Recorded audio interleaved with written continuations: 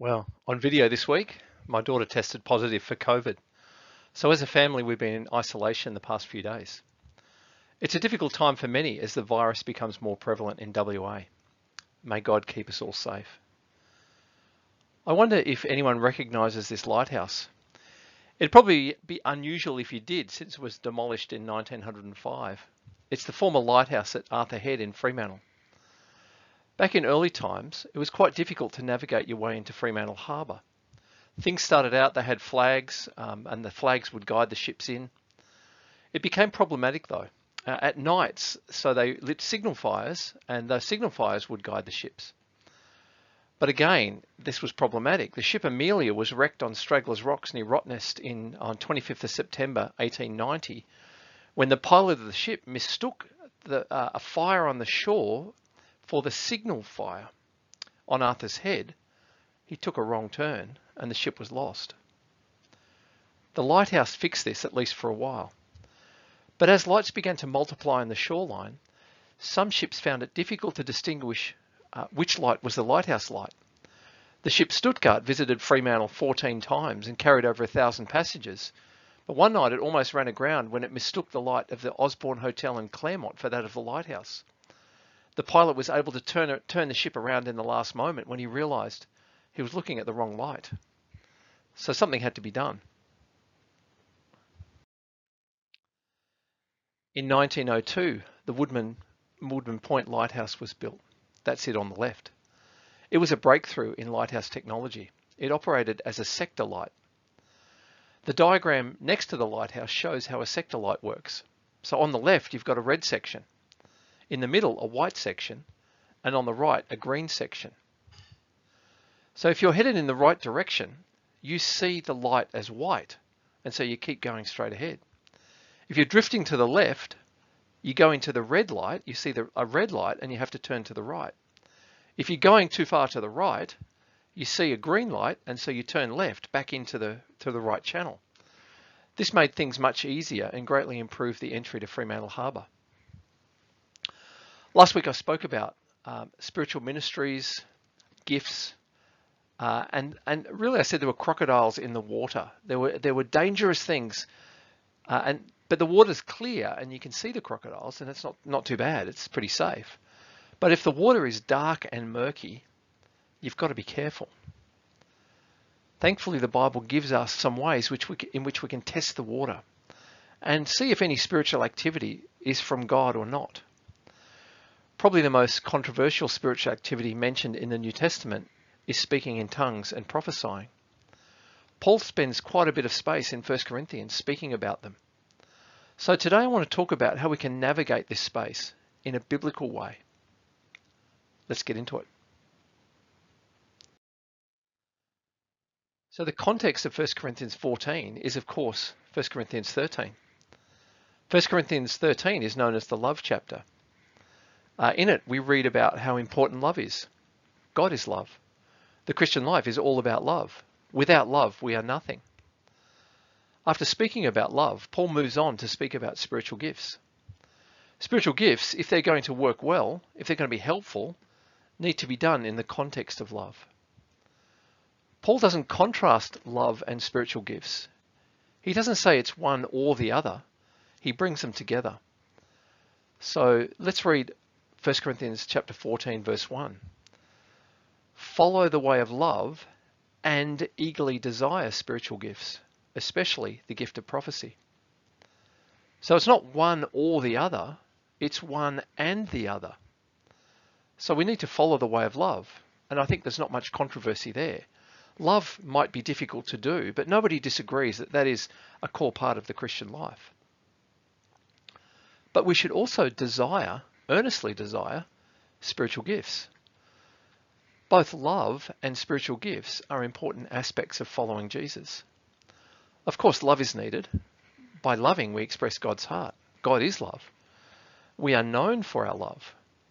But if we're going to be effective in serving God in this world, if we're going to play our part in the Great Commission, then we need to be operating in spiritual gifts.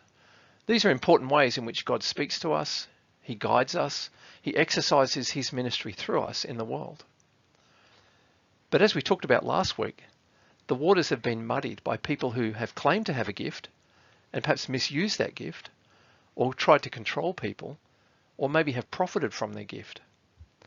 So for many, the issue of spiritual gifts is not a positive thing or even a neutral thing.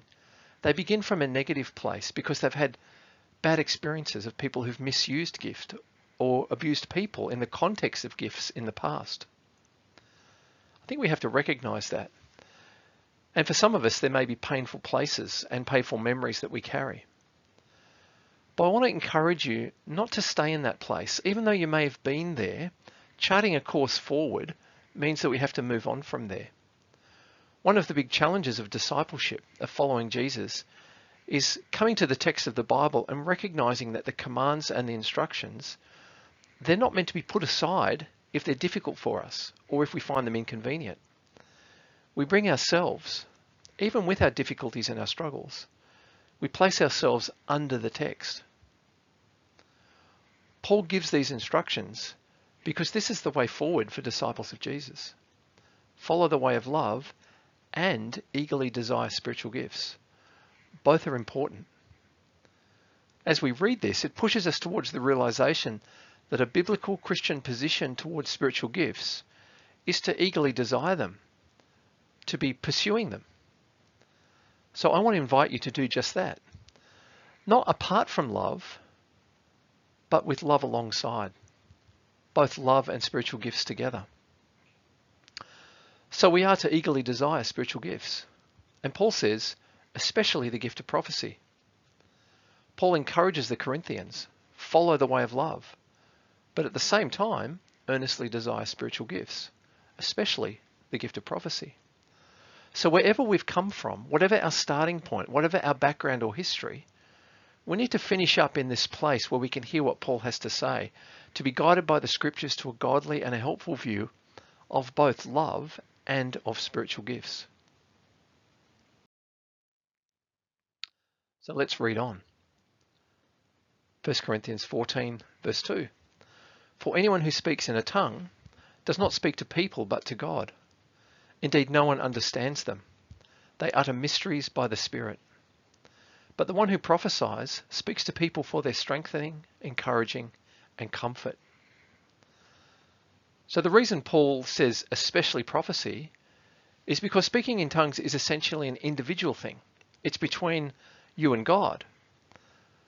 Paul isn't putting speaking in tongues down. He's not negative about it. He simply contrasts it with prophecy.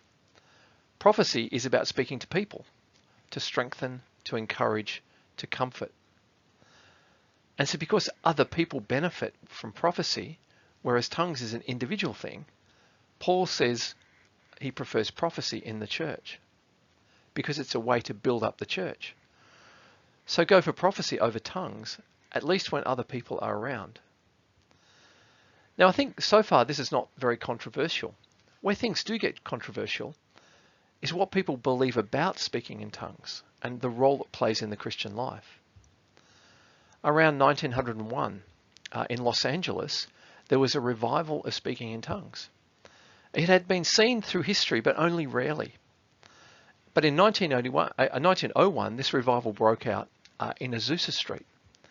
And one of the features of the revival was that quite a few people spoke in tongues. And it became a sign that if you're filled with the Spirit, if you're baptized with the Spirit, you'd be able to speak in tongues. And this was the beginning of modern day Pentecostalism. One of the key points of the doctrine that set Pentecostals apart from other Christians was this emphasis on experience. And they began to claim that speaking in tongues was not only a gift that Christians could have, but it was the defining gift and the defining experience. If you didn't have this gift, if you hadn't had this experience, then you weren't filled with the Holy Spirit. And worse, some would claim that you weren't even a Christian. So in a nutshell, that might be the traditional Pentecostal view of baptism of the Spirit. The Spirit comes upon a person, they speak in tongues as evidence that the Spirit has come. They may or may not speak in tongues again. And this represented the experience of many of the people. And so this doctrine of initial evidence became a rallying point for traditional Pentecostals, but it became a point of division for others.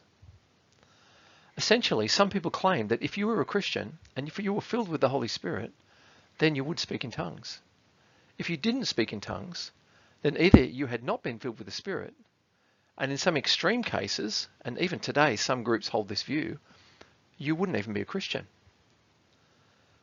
But the problem, of course, is that not everyone did speak in tongues.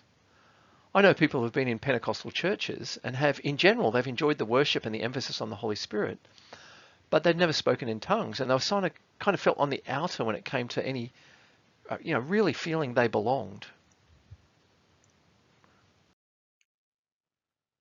Let's read on.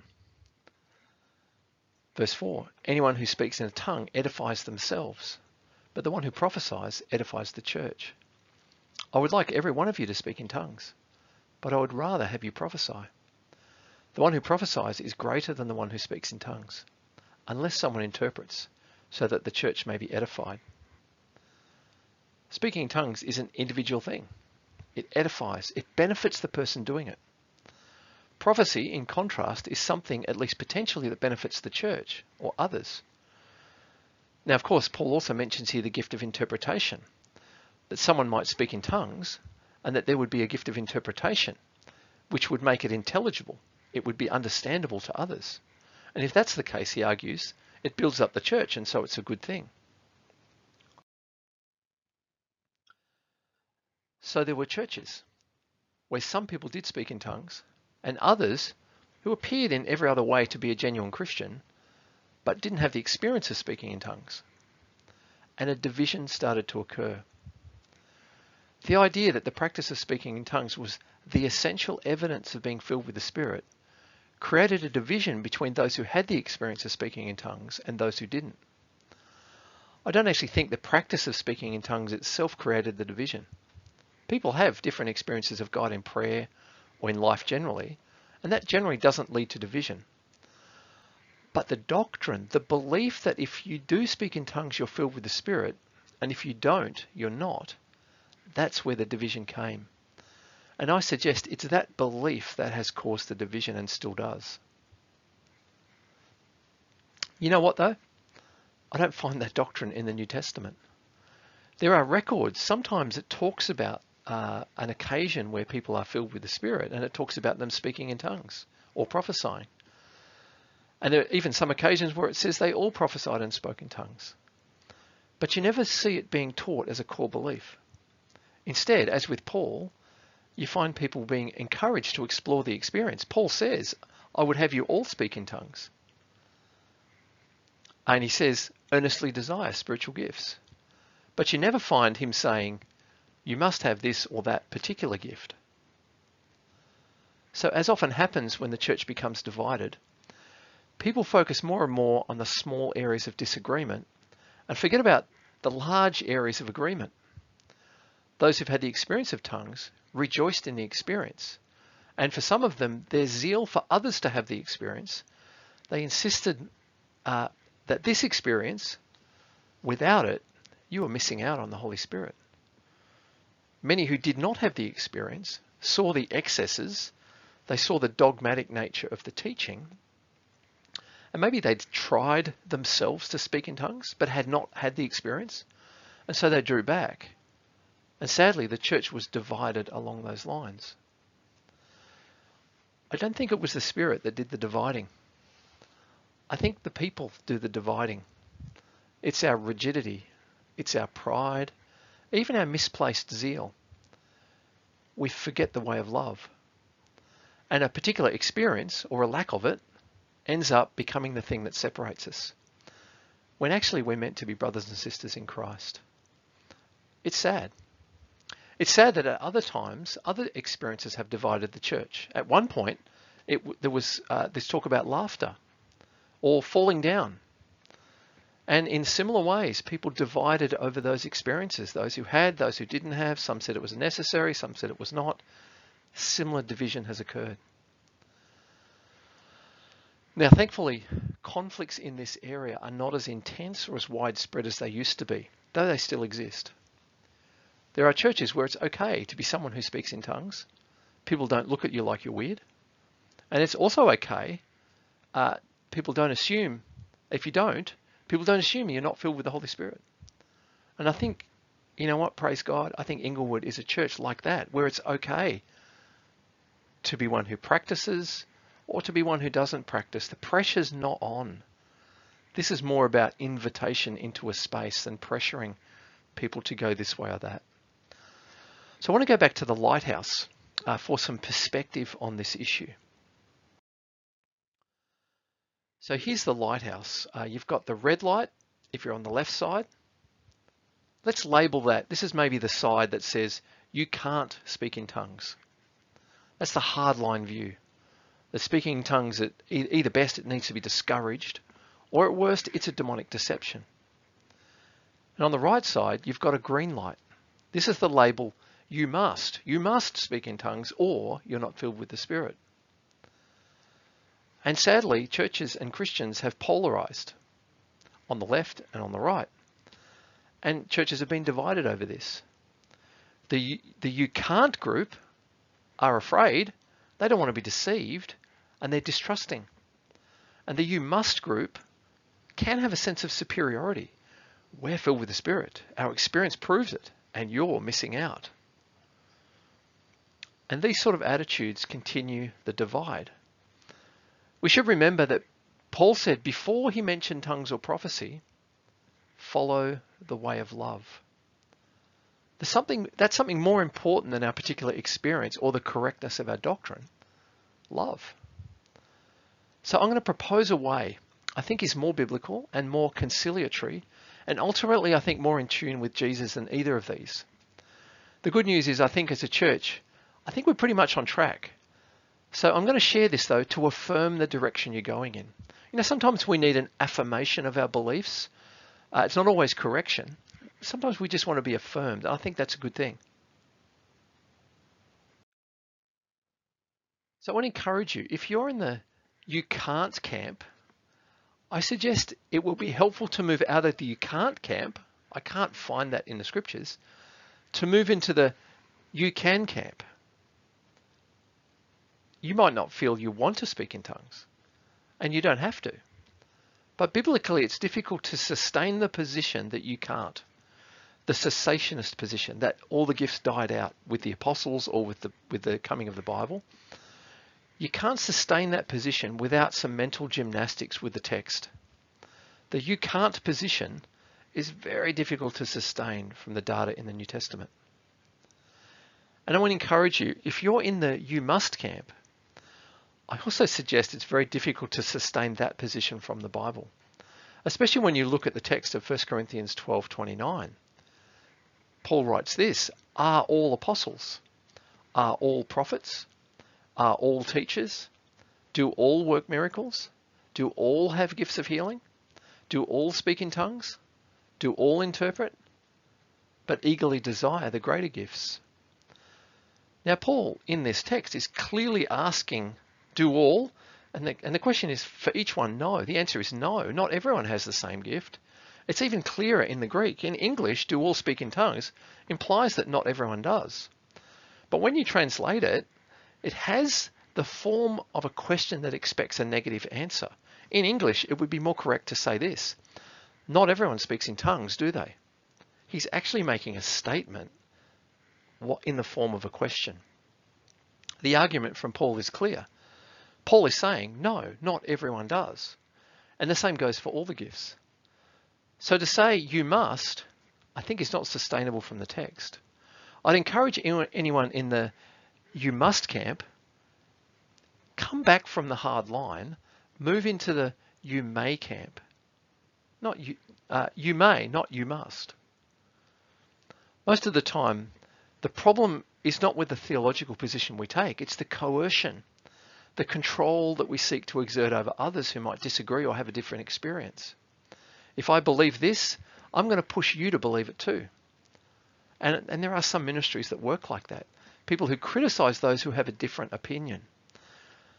And you know what? That doesn't sound like the way of Jesus. It sounds more like human control and manipulation. We like to put things in little boxes. It looks like this. I can handle the box.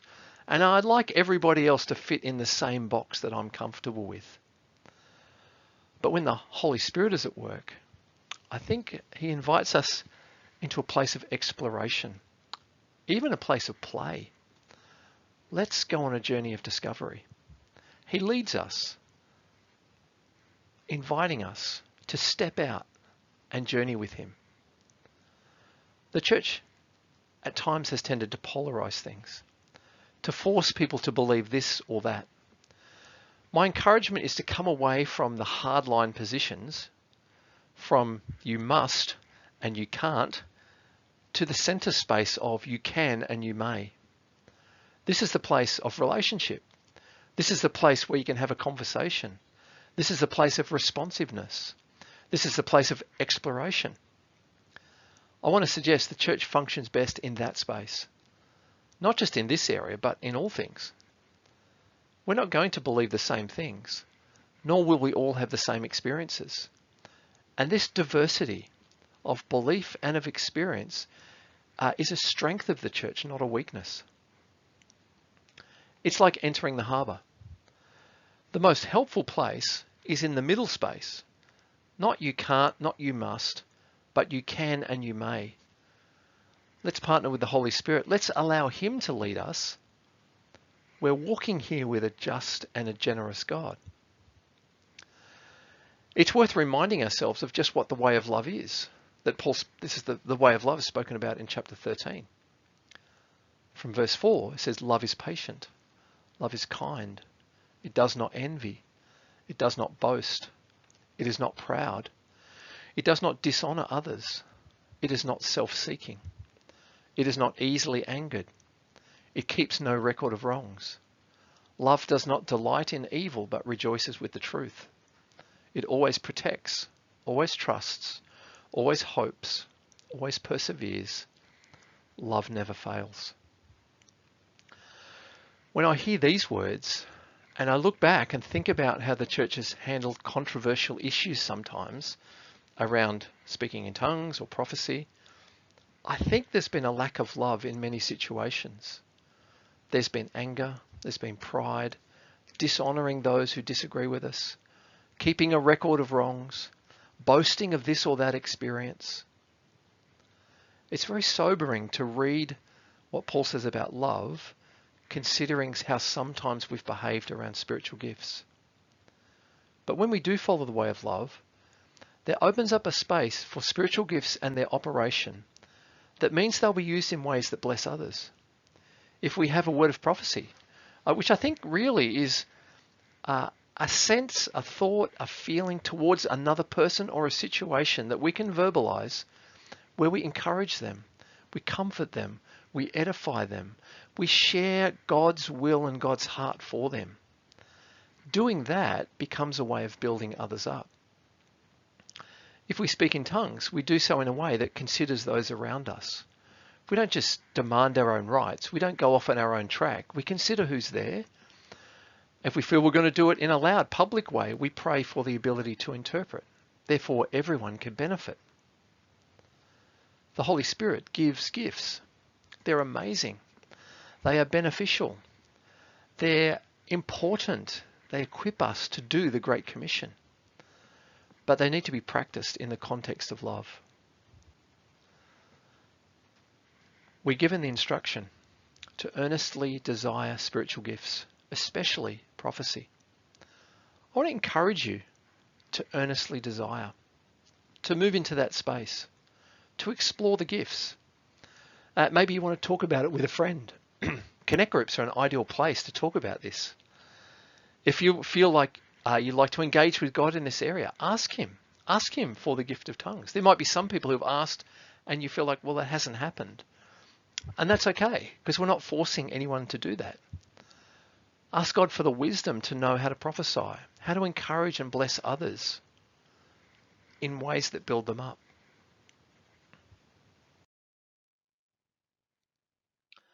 I'd like to finish with a story. When I first started in ministry, I was a youth pastor. It started in Mosman Park Baptist Church. So long ago, it was actually last millennium. We organised a Christmas nativity play, and there was a baby, a Joseph, a Mary, some wise men. There's probably some angels. I can't remember who was there, but you get the sense. It's a bit like this picture here. Now, the pastor's wife in the church in those days, her name was Isabel, and she was a bit cheeky.